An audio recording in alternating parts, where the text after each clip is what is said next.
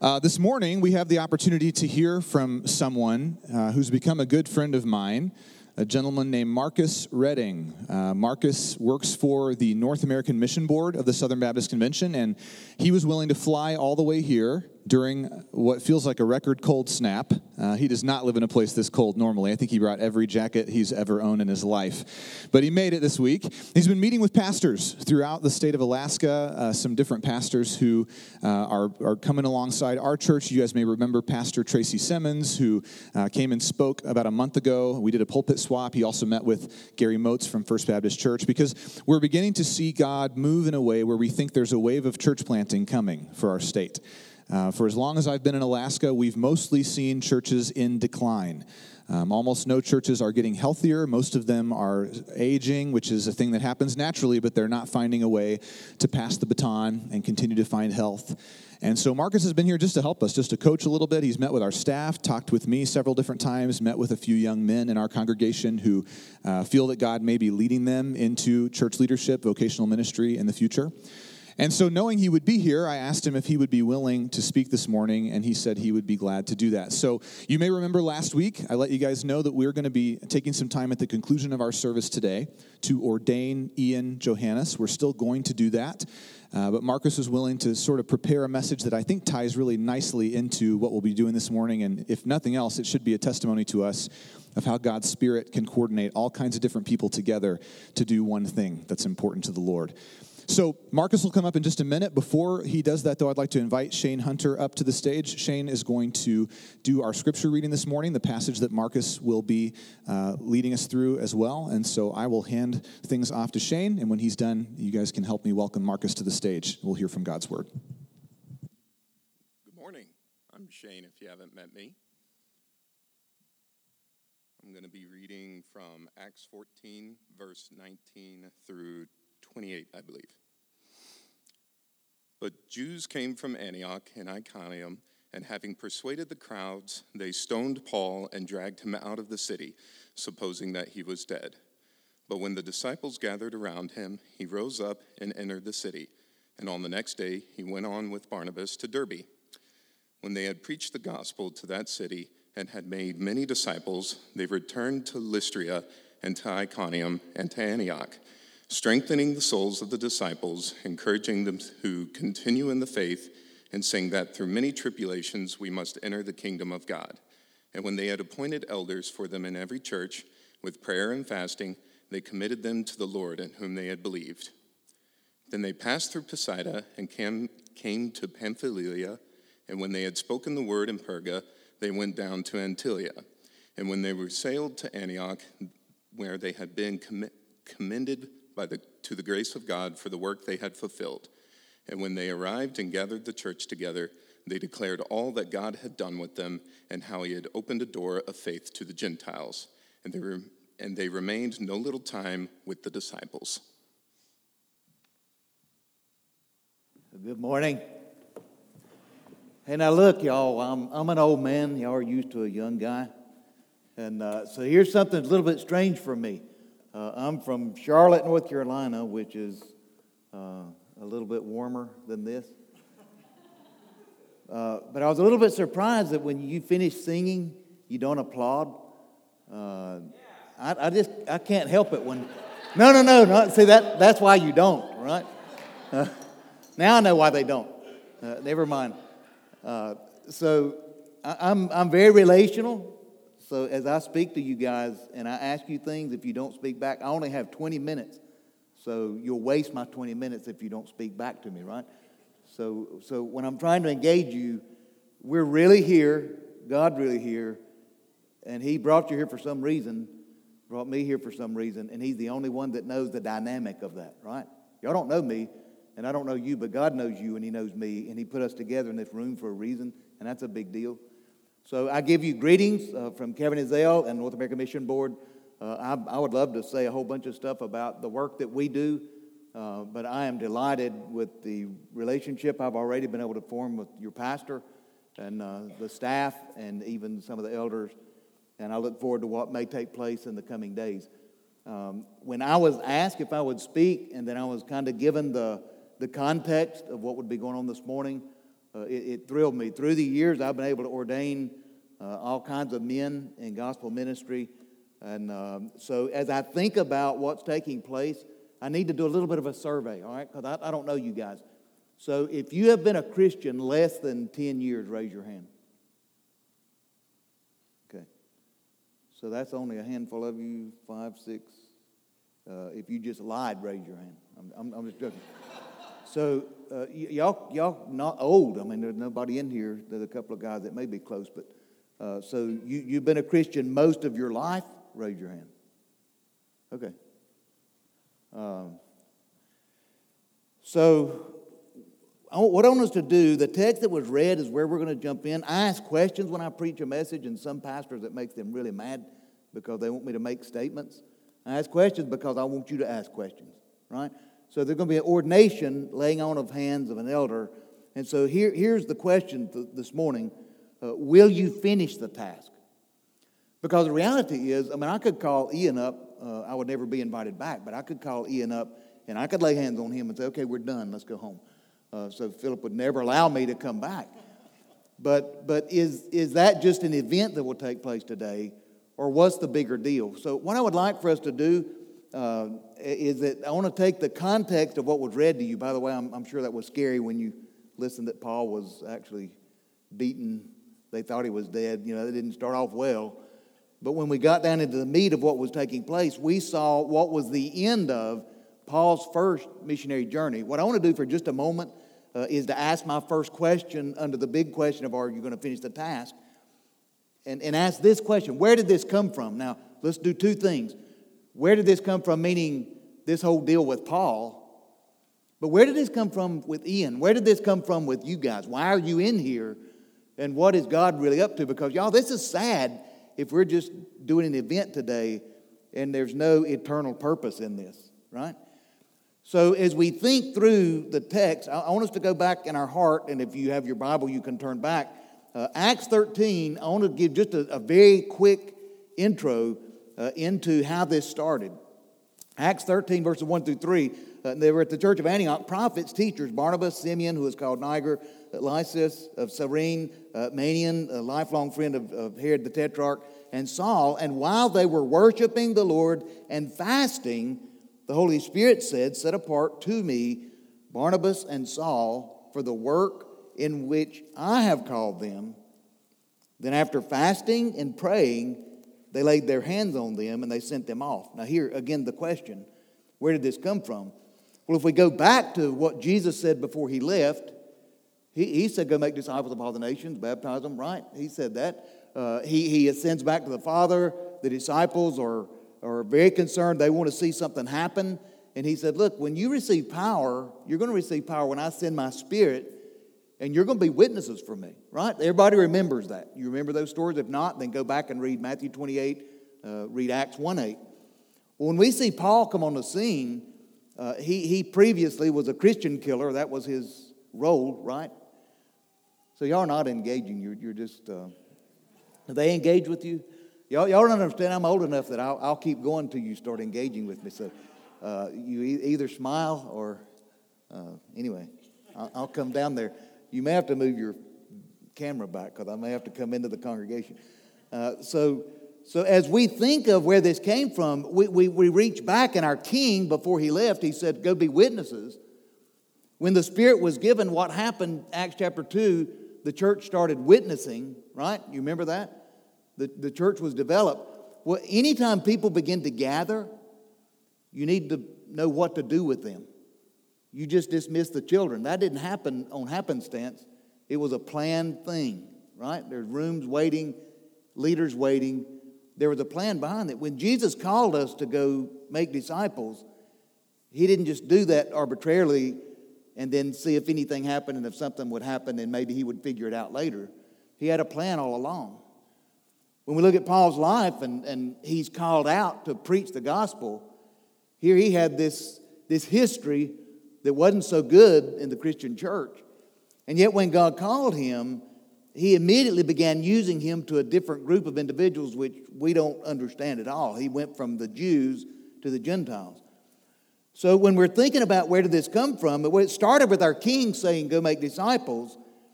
But it continued as Jesus said, I've got to leave so that I can send my Spirit. When the Spirit comes, He's going to empower you. When He empowers you, you'll be witnesses for me. So as this happens, this verse opens that we read in Acts chapter 13. They're fasting and praying, and the Holy Spirit says, set apart Paul and Barnabas. I want to ask you a question this morning. When you think about what's taking place, where did this come from? I'm talking about where did ordaining Ian, where did that come from? Is that something that Pastor Philip came up with? Is it a Spirit-led thing? Have you guys prayed for Ian? Do you understand? Did you come this morning in an attitude of fasting and prayer? Fasting doesn't mean you just don't eat. I had to fast last night from television because I was tired, and I clicked on the tube and just wanted to watch a moment, and I wasn't supposed to. And that may sound silly to you, but it was God's way of saying, why don't you spend time with me? There's some more things. And I honestly, I wanted to argue with him. No, I would really rather watch TV for a moment. Now, I don't know if you talk to God that way, but I really do. And it scares me that sometimes we disconnect. We do religious things, but we don't realize, y'all, God is here, and He wants to work in this moment. So in this text of Scripture, where did it come from? It came from our King giving an admonition that we should go make disciples. The Spirit that Jesus sent calls out Paul and Barnabas. And so let's transition down to our text. If we're going to ask where it all started, we're going to say from Jesus, and now His Spirit has called someone out, then why do we even need to do this? So let me go back through the text that was read to you. After Paul is beaten half to death and he revives, Scripture says, verse 21, when they had rose up, they entered the city. He preached the gospel to that city, many disciples. And then the Bible says, and then they returned to Lystra and Iconium and Antioch. And now watch what they're doing. They're strengthening the souls of the disciples, encouraging them to continue in the faith. Now guys, why am I here this morning? Why is it just the guy from NAM? By the way, that's North American Mission Board, NAMB, not. I know you have to be very careful with my southern drawl. That can come across extremely wrong, all right? So why am I here on a morning that Ian is going to be ordained? Am I just, Philip's being nice to give me just a moment? Why is all of this even needed?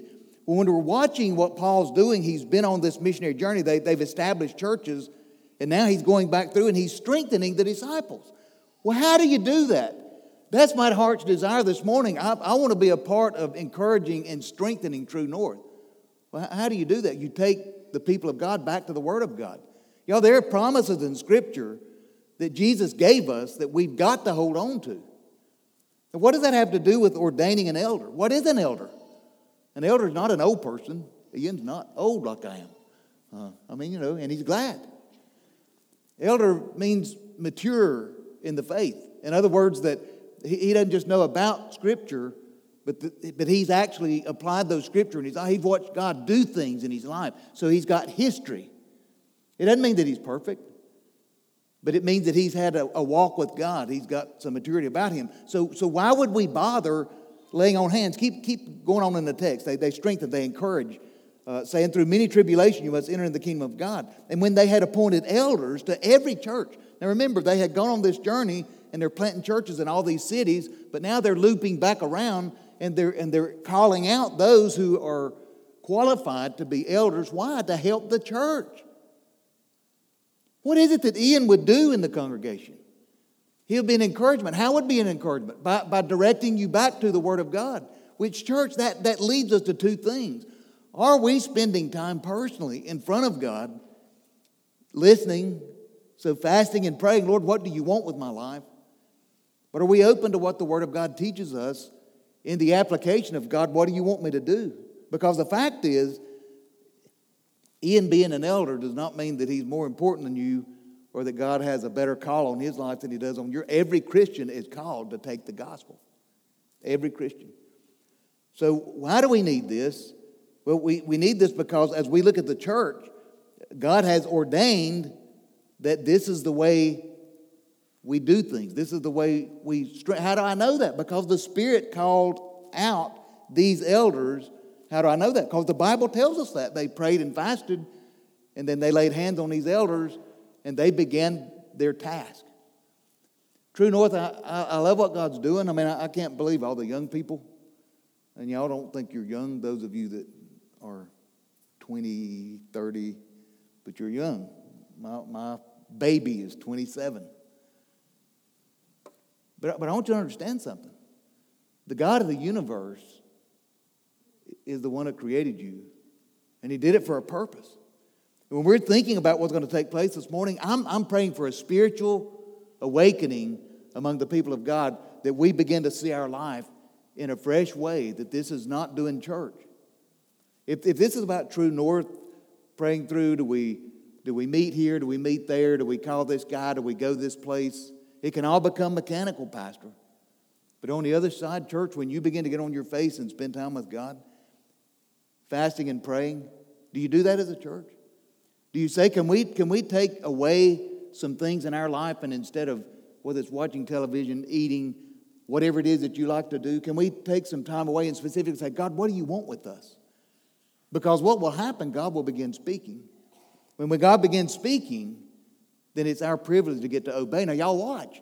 The difference is, instead of it being Pastor Philip saying, I want to present to you Ian, we're going to lay hands on him and move forward, then it is a unity of the body of Christ, because you guys have prayed and the Spirit of God has burdened your heart as well, and there's a unity across the church. Now, let me warn you of something. If you find yourself constantly just saying, well, Pastor, we trust you, they should trust you or fire you. I mean, that's, one of the two. But you understand, Pastor Philip is a man. The Spirit of God lives in all of the people of God. And there's nothing more fun than praying together as a church and watching the Spirit of God lead your pastor, and the Spirit of God leading you in the same direction, and you're able to say, Pastor, God's saying the same thing to me. Y'all got a lot going on as a church. I mean, Pastor, I'm praying for you. I'm praying for all of you guys. But God help us if it's nothing but just stuff that we're doing and not the Spirit of God. So turn to the person beside of you and ask them this question. What's the last thing that the Spirit of God said to you? Ask the person beside you. What's the last thing that the Spirit of God said to you?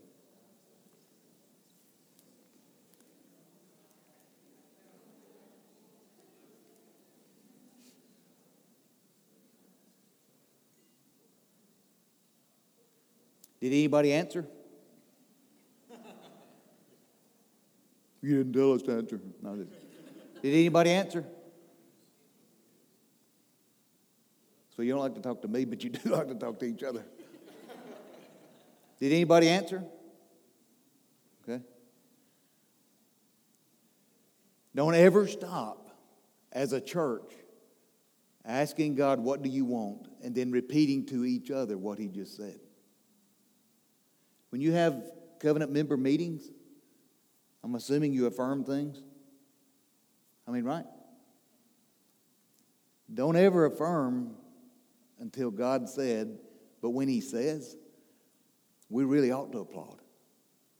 Is it not amazing to you that we get to be a part of the Creator of the universe? Right now, I'm getting to be a part of His work. My prayer is that He's going to raise up all kinds of people to reach Alaska out of True. It's my prayer. I'm praying that God raise up an army out of True North and send them out into Alaska to take the gospel. It's my prayer. That's a prayer God can answer, right? So let me finish. Here's my third question. So what is your part? And I want to speak just a moment to Ian, and then I want to speak to the congregation. Ian, the scripture says, verse 22, it is through much tribulation that we enter. This doesn't sound very encouraging, but the reality is we're in a spiritual warfare. How many of y'all believe that we really are in a spiritual battle?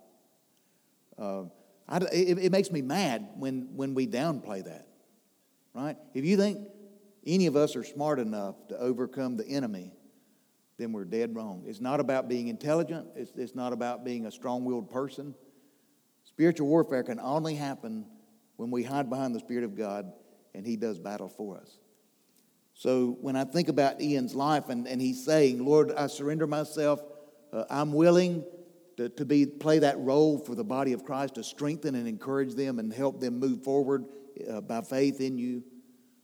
he's going to come under more spiritual attack than ever before in his life, which leads me to the second part of what is your part, and that's to the church. What is your part? And that's to pray. Now, Philip, I've never been a part of your ordination services, and by the way, I'm not going to be. I'm going to be really rude. When I finish, I'm going to leave, and so for that you give thanks, because I won't come back up and say anything else, right? But I hope to get to see you again. If I don't, then I'll know how it went. Right? But church, will you pray for Ian? I mean, I know you're supposed to nod your head, although some of you didn't. But will you really pray for? Have you ever told somebody you'd pray for him and you didn't? You forgot. What if you put an alarm on your phone that every day for the next 30 days you're going to pray for Ian and his family? And then out of that time of prayer, you're going to text him, here's some things that God said to me this morning for you. Would you do that?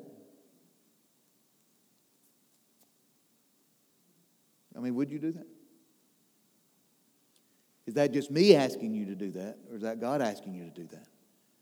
Because, church, again, we just read about Paul and Barnabas. God used them to do tremendous work, plant churches all over the place. It was so exciting. But do you understand? The same God that did that is the same God, if this is real, the same God that's called Ian out. And you're getting to be a part of that. A life-changing experience. I'll never forget when I was ordained. I'll never forget it. I had no earthly idea what God would do. If you'd ever told me that I'd be 55 years old getting to speak to a group in Alaska, not on my radar. I was a construction guy minding my own business. I had no clue what God was getting ready to do with me.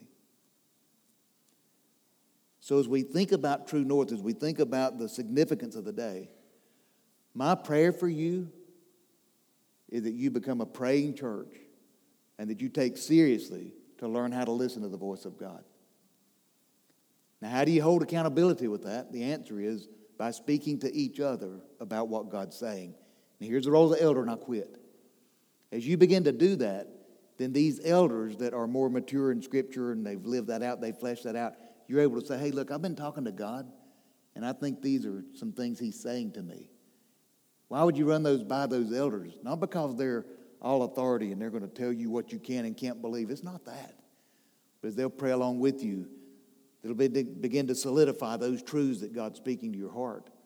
Your faith grows in the fact that, yes, He has called you out, and you do need to take that next step. Do y'all believe that True North could be used of God to reach all of Alaska?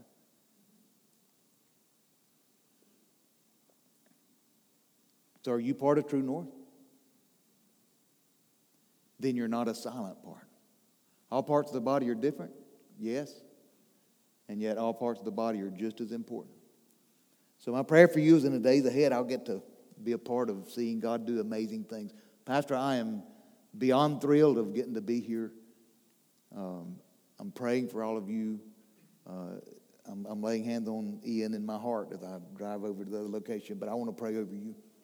Father, as I extend my hand over this congregation, it's my prayer that today they would realize the significance of your presence, not the significance of some denominational guy being here, not the significance of somebody from a different state being here, but the Almighty. Lord, help us to know that not only you're here, but you're amazing.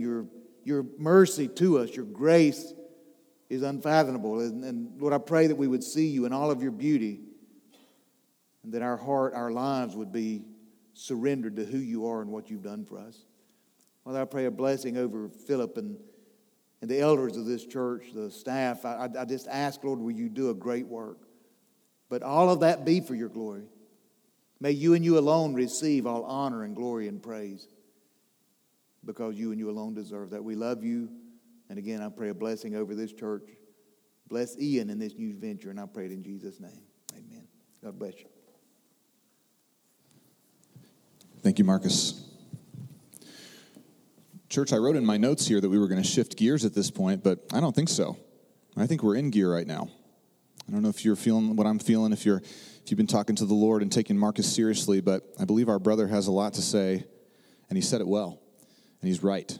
What we're about to do, there are ways to do it that are right. There are prescriptive texts in the Bible that guide the way that we do it, but if all we do is try to stay inside those rails and expect our unfeeling, uninvolved selves to somehow participate in something meaningful spiritually in Ian's life. It's foolishness. I hope that what Marcus meant to do is what he did. I hope that he stirred you. I hope that those of you who were here last week took the charge to take your membership seriously. Membership is not about a business meeting vote. It's an opportunity to participate in the future of other people in God's kingdom. There is probably nothing more momentous in your life than what we will participate in right now as we affirm what God has already made clear to Ian. So Ian and Asia, if you guys would come and sit in these chairs. For those of you that have never been in an ordination service before, there's no real prescription in the scriptures except that we lay hands and pray, so we're going to do that. But for the sake of accountability here, I'm asking Ian and Asia to do something that's a little bit uncomfortable, and that is not to look at me while I talk about them, but to look at you, and for you to look at them. These are human beings. These are real people in front of you. This is not an unnamed, unknown office. This is not a group of people who get a paycheck from the church. This is a man and his family who have been called by God, gifted by God, and I want you to think about them. I want the image of them in those chairs before you to sear into your memory and into your heart as we speak about what God is doing in their lives. Now, as I said last week, Ian has already been appointed as an elder, and so that puts him in kind of a unique position. Some might say that in a way that maybe that makes this more uncomfortable. I don't think so. I think actually we have the advantage as a congregation. There's maybe a little bit less faith in what we have to do today because we've lived under Ian's leadership. We've seen him be faithful up to this point. Ian, I would argue, is the model lay elder for True North Church. He is local to Anchorage. He understands us, both the people of Alaska, but he also has enough outside perspective to be able to relate to those of us from the lower 48. Ian has been unwaveringly dedicated to the good of this church. I would argue that his perspective is that he would be unwaveringly dedicated to the good of any church anywhere, but God has put him here, and he takes that charge seriously. He understands and thankfully even enjoys finances. That's a great strength that he brings to our team. When I have to ask Ian to update a spreadsheet, he smiles, and I wouldn't. Ian is not confrontational, but he is willing to be disliked if that means that he's telling someone the truth because he loves them. He's consistent. He has been incredibly trustworthy. He is careful. He is wise, and he's reasonable. A sold-out follower of Jesus Christ. Jesus has saved Ian, and now Ian will follow Jesus anywhere, and that's Ian will follow Jesus anywhere. I thought I said those backwards. That's an important one to get right. And that perspective, following Jesus, that's the philosophy of the way that Ian loves his wife, Asia. It's the backbone of their relationship. It's his philosophy with his son, Alton, and his daughters, Ivy, Sloan, and Amel, that he will follow Jesus anywhere. That is where he is leading them. Ian has shown himself to be a capable Bible teacher. He is also a gentle shepherd. He leads and guides and directs with strength, but always strength under control. So why do we need to ordain him, right? If he's doing all of these things, if he's already doing the work of an elder, isn't he already qualified? He is. Hasn't he more than proven himself? Consistent, capable, called out by God? Yes, he has. I believe, church, that Ian is unordained not because of any weakness or failing on his part, but because of the failing of his local church. And I don't say that as an indictment against any of you individually. We collectively are here today to make that right. No guilt, no shame in that. Most of us, if not all of us, weren't even here when he was appointed as an elder. We would have had no say in what happened. But we believe, according to the prescription based in Scripture, that it is our responsibility to do that. And so when we talk about ordination, what we're meaning is consecration. And you may remember as we worked through the book of Exodus that we arrived at the Passover, and I tried to communicate to you that God had two intentions in the Passover. One was to call his people out away from the world. In their immediate context, that was the nation of Egypt, religiously, philosophically, socially, culturally. But as he called them out and away, he also bound them together. It's the idea of holiness. It's not just being removed, though sometimes as humans we dilute holiness down to just what we won't do or who we won't associate with. It's actually additive. It's about what we will do now, who we will become, who God will make us, and how he will do that, not just as individuals, but corporately. And so we want to do that for Ian. We want to set him apart, to uniquely qualify him so that he may serve a specific purpose in God's economy, to be a local church elder. And by participating in Ian's ordination today, what you and I will do is set him apart as a shepherd over us. And I say us meaning that, myself included. Ian is my elder as well as yours. He is one of my pastors as well as yours. The book of 1 Timothy is sort of the great recipe book for eldership. Really, any of the offices of the church, it deals with deacons as well. And towards the end of the book, the Apostle Paul reminds Timothy, a disciple of his, a man appointed to go and appoint elders, of what it means to have been appointed, to have been ordained by a local church. I want to read to you beginning in 1 Timothy 4:11. Paul says, "Command and teach these things," meaning everything that came in the previous 3 chapters. "Let no one despise you for your youth, but instead set the believers an example in the way that you speak, in your conduct, in love for one another, in your faith in God, and in the purity of your life. Until I come to you, devote yourself to the public reading of Scripture. Devote yourself to exhortation and to teaching. And do not neglect the gift you have, which was given you by prophecy when the council of elders laid their hands on you. Practice these things, immerse yourself in them, so that all may see your progress. Keep a close watch on yourself and on the teaching, and persist in this. For by so doing, you will save both yourselves and your hearers." Our brother Ian was never given that gift, not the specific spiritual gift that Timothy was given by the council of elders in his day, but the gift of having those who love and support him actually reach out and touch him and his family. A thing that for some of us actually feels dangerous or even scandalous because of the last 24 months of our lives, right? A basic thing that we used to do all the time, which was just to say, hey, I love you, I'm here for you. There's a barrier to that now. And so in some ways, what we're going to do today, this morning, is going to push back against not only our own individual inhibitions, but part of kind of the way that our relationships have warped a little bit. We're going to get back to faithfully trusting Christ and putting our hands out and touching a person who we want to empower. And as we do that, we will do 4 things. I want to just briefly, if I can, illuminate for you why this is important. First, in ordaining Ian, what we will do is we will empower him by way of our participation. We can't qualify him on our own. We also can't disqualify him because he himself meets those requirements and does so in God's sight. But we can publicly affirm God's choice. And we can communicate to the overseer, to Ian, that we are willing to submit to being overseen, which makes overseeing a lot easier when people say, yes, I want you to play this role in my life. In a few minutes, those of you who are willing will stand, you'll come forward, we'll extend our hands toward Ian and his wife, and we will say to him and to each other that it is good and right for Ian to expect our participation in the life of this church, and that we will willingly submit to his leadership as an elder, here's the caveat, as long as he leads in a way that honors Jesus. Number 2, we will acknowledge Ian by way of our appreciation today.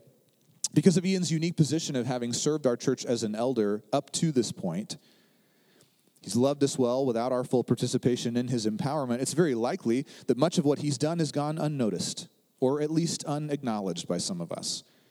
And I have no doubt that Ian knew from the beginning that he could not rely on human praise to sustain his leadership here at True North. Or if he didn't know that, then I'm sure he learned that pretty quickly.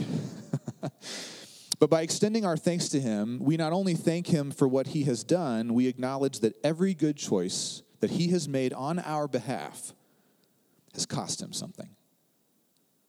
It doesn't come free. Leadership is not free. Leadership is not just having a bunch of people who think you're amazing puff up your sails so that you skim across the surface of life's problems. Leadership means you have your own chaos in your life, but you take on other people's too.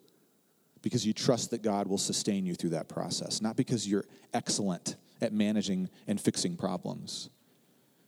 Every good choice Ian has made has not only cost him, it's cost his family something. Time, attention, energy, or just peace, just a gentle pace that sometimes is unsustainable when you're reaching out into the lives of other people, the darkest and most painful moments that they have. Now, we cannot repay that debt, and we shouldn't try, but what we can is acknowledge it, and we can appreciate it, and we can communicate that appreciation to Ian. Number 3, we will authorize him by way of our invitation. Each of us who submits to membership at True North invites the influence of our elders. Our elders understand their responsibility to be pastors, to care for the spiritual needs of the congregation, to teach the word accurately, to love the way that God loves us, and to maintain the theological boundaries of the church. And to carry that kind of authority, it's really not something you can teach a person to do. You can't learn enough church history or read enough books on doctrine to become a gentle and wise leader. In order to lead well, you must be followed well. And you and I, as church members here, invite Ian's influence into our lives, into our marriages, into our careers, and into our children's futures by authorizing him to carry himself like an elder. Now, if this sounds the same as empowerment, I want to make a distinction here. Empowerment is saying, okay, God has called you, and therefore you can do whatever eldering is somewhere for somebody sometime. Authorization is saying, you can do it for me, for us, for those who I call mine, for the people who are in my household. I give you that authority. I grant it to you by way of inviting you in. That invitation into our lives is the practical authorization Ian will need when we are in sin, or when we're wounded, or when we're stuck in the darkness of our own self-destructive tendencies. It takes a covenant people to stay close when life's problems seem impossible. And it's in those moments that God oftentimes sends an elder our way, a shepherd into our darkness. It's in those moments that we will need Ian to remember that we authorized him to have that role in our lives. And as painful as it may be, he is also authorized to help us fight to keep Jesus at the center. Finally, we will care for him by way of our intercession. And Marcus and I did not compare notes, but he landed in the same place I'm going to land with you today. If you feel like you have some high and mighty position today because you get to help God make a pastor, you've misunderstood your primary role in this man's life. Your primary role in this man's life is to be on your knees or your face or whatever physical posture you take in which you beg God to do good for him. We as elders don't serve because we like being in charge. Our 2-hour elder meetings every 2 weeks are not the most fun thing we do with our time. They are challenging. We grapple with truth, with possibilities, with the future, with God's word, and with God himself. We do it because we think we're supposed to, because God has called us to do it. But we cannot sustain ourselves.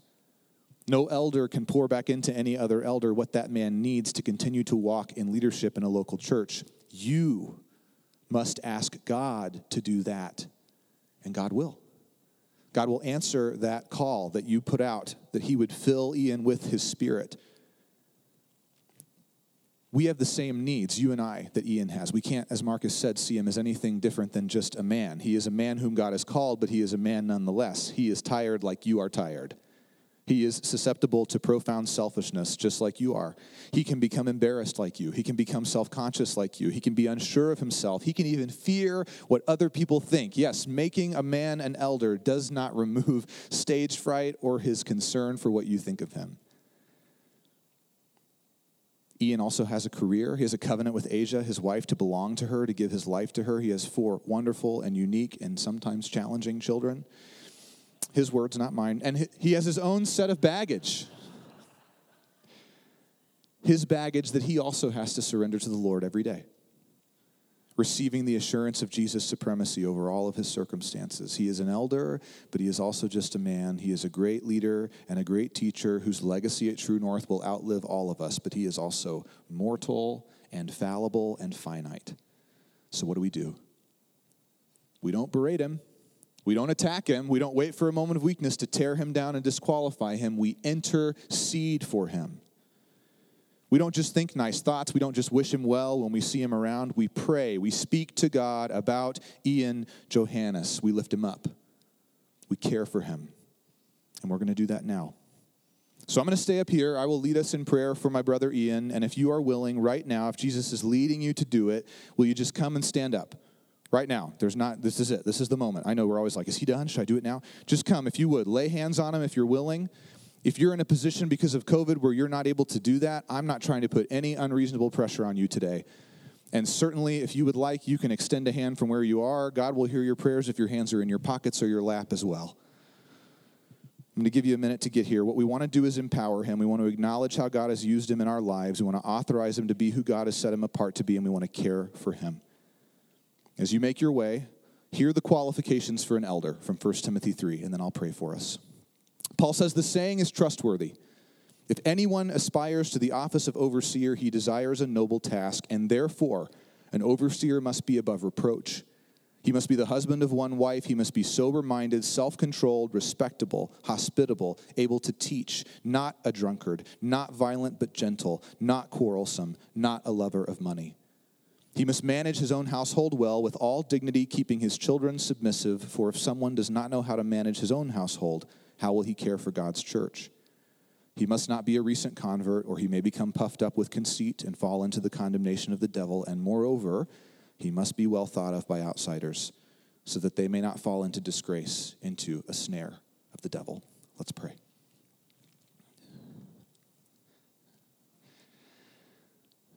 Father, thank you for this moment. Would you bring us all the way here right now? Not what's next, not where we came from, God, right here, present with you. In many ways, we are participating in a miracle, God. We have no authority other than what's been given to us. We have no power. There's nothing magical or super spiritual about a bunch of people touching each other on the arm. But we are submitted to your Spirit. And we believe that there is immense power in the Spirit of you, God, in each of us. And we are of one mind right now, one accord, unified. We, as best as we know how, are working to fulfill the prayer of Jesus in John 17, that we would be one as you and the Father Jesus are one. Make us one. And out of that oneness, allow us to raise up an overseer. Not a king, God, not a new prophet, not a priest to stand between us and you, but an under-shepherd. A man who is willing to try his very best to lead and to walk with peace and gentleness, but firmness, and stand for the truth. God, may you continue to qualify and re-qualify Ian. May you draw him into deeper and more meaningful and more personal awareness of your Spirit in his life. May he be a man more concerned with knowing you than knowing about you.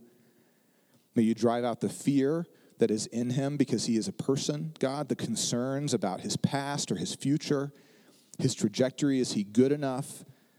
Is the absolutely understandable stress from the normal things in his life something, Spirit, that you will allow to consume him? We believe that it's not. We are asking you to protect him from that. Fill and refill him, God. We know by his track record he will pour himself out, and none of us can restore what he has given to you and his church, to your church. Father, we ask a blessing upon him. We do want to echo the work of the Council of Elders in Timothy's life, God, and prophetically, not in a way that sees the future, but in a way that has full hope in your promises. We speak truth over him that you will use him. To the hilt, God, that you will use him, that you will spend his life on and for your kingdom. We want to be a part of that. God, lead us, guide us, fill us up with the urge, the desire, the magnetism to reach out, to encourage, to uplift, to pour into, and to help. We come to you with humility. We ask only, God, what you've promised to us before. We trust that you will do all your will in Ian's life. We trust you in the good times, God. We'll trust you when it's hard. We love you. We believe what we've asked, God. We have great faith. In Jesus' name, amen. Amen. You guys can move back to your seats. Take your time. Ian and Asia will be around at the conclusion of the service this morning. If you want to speak a word of encouragement to you, very likely the Spirit of God has brought a memory up, a moment of importance, a time, a place where Ian or Asia were able to step into your life and give and help and support. And church, this is the last thing that I'll ask you to do. And then we're going to be dismissed this morning. Would you continue in the posture that your heart is in now? Would you find a way to make this not a once-a-year moment of connection with God and his people, but would you fight for this? Because Jesus says it's yours. When he talks about abundant life, he means this kind of meaningful thing that you'll never find out there. There's no award ceremony or draft pick for your favorite sports team or big win on a Saturday or a Sunday. There's no moment of Christmas bonus or financial raise. There's no instance of a child fulfilling their dream that can touch what God does in the midst of his people. So let's find a way to make this our normal.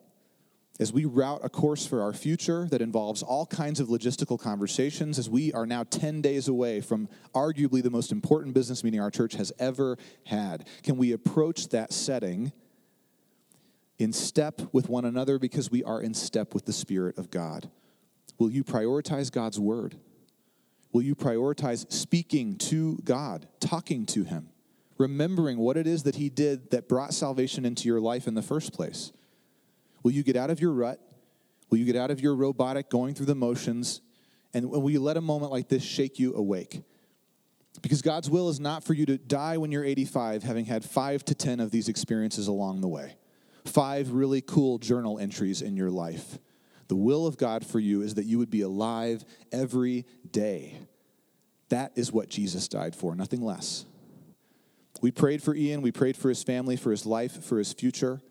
I believe we ought to end today speaking to God on our own behalf. So I'm going to pray again, one of the great things we get to do over and over again when we gather. And I would ask that you join me, please. Father, would you move in us? Would you allow us, God, to gain an appetite for connection to you, and understanding that we are not just mental people designed and built to understand complex truths, that we're not just physical people designed to do good things for our neighbors, God, but that we are spiritual beings made in your image, and without a connection to you, all of our batteries are dying all the time. I think we know that. I think it feels like that to most of us. And would you, God, remind us, stir us, move us, awaken us to the truth of your word and the immediate proximity of your spirit. Would you give us great faith to pray simple prayers, to open ourselves each day to your presence, God, to invite you into our lives, to ask you to work on things that feel impossible to us, to have the faith just to ask. This is the kind of people that we want to be, God. Regardless of what our mailing address will be in the future, we want to be a people who are filled to the brim with your spirit, in lockstep with one another, perfectly in sync, God, unified, and all of that built on your word. Would you make us a diverse and separate group of people into a people like that? One body, one mind, one mission. We love you, Father. We believe that you've been here with us this morning the entire time, that what we've done in your name, for your purposes, God, with great hope for what you'll do. We trust you. God, I beg you that you would stir and shake us, and that we would be different because of our encounter with you today. We love you. We trust you to do these things. And we pray in Jesus' name.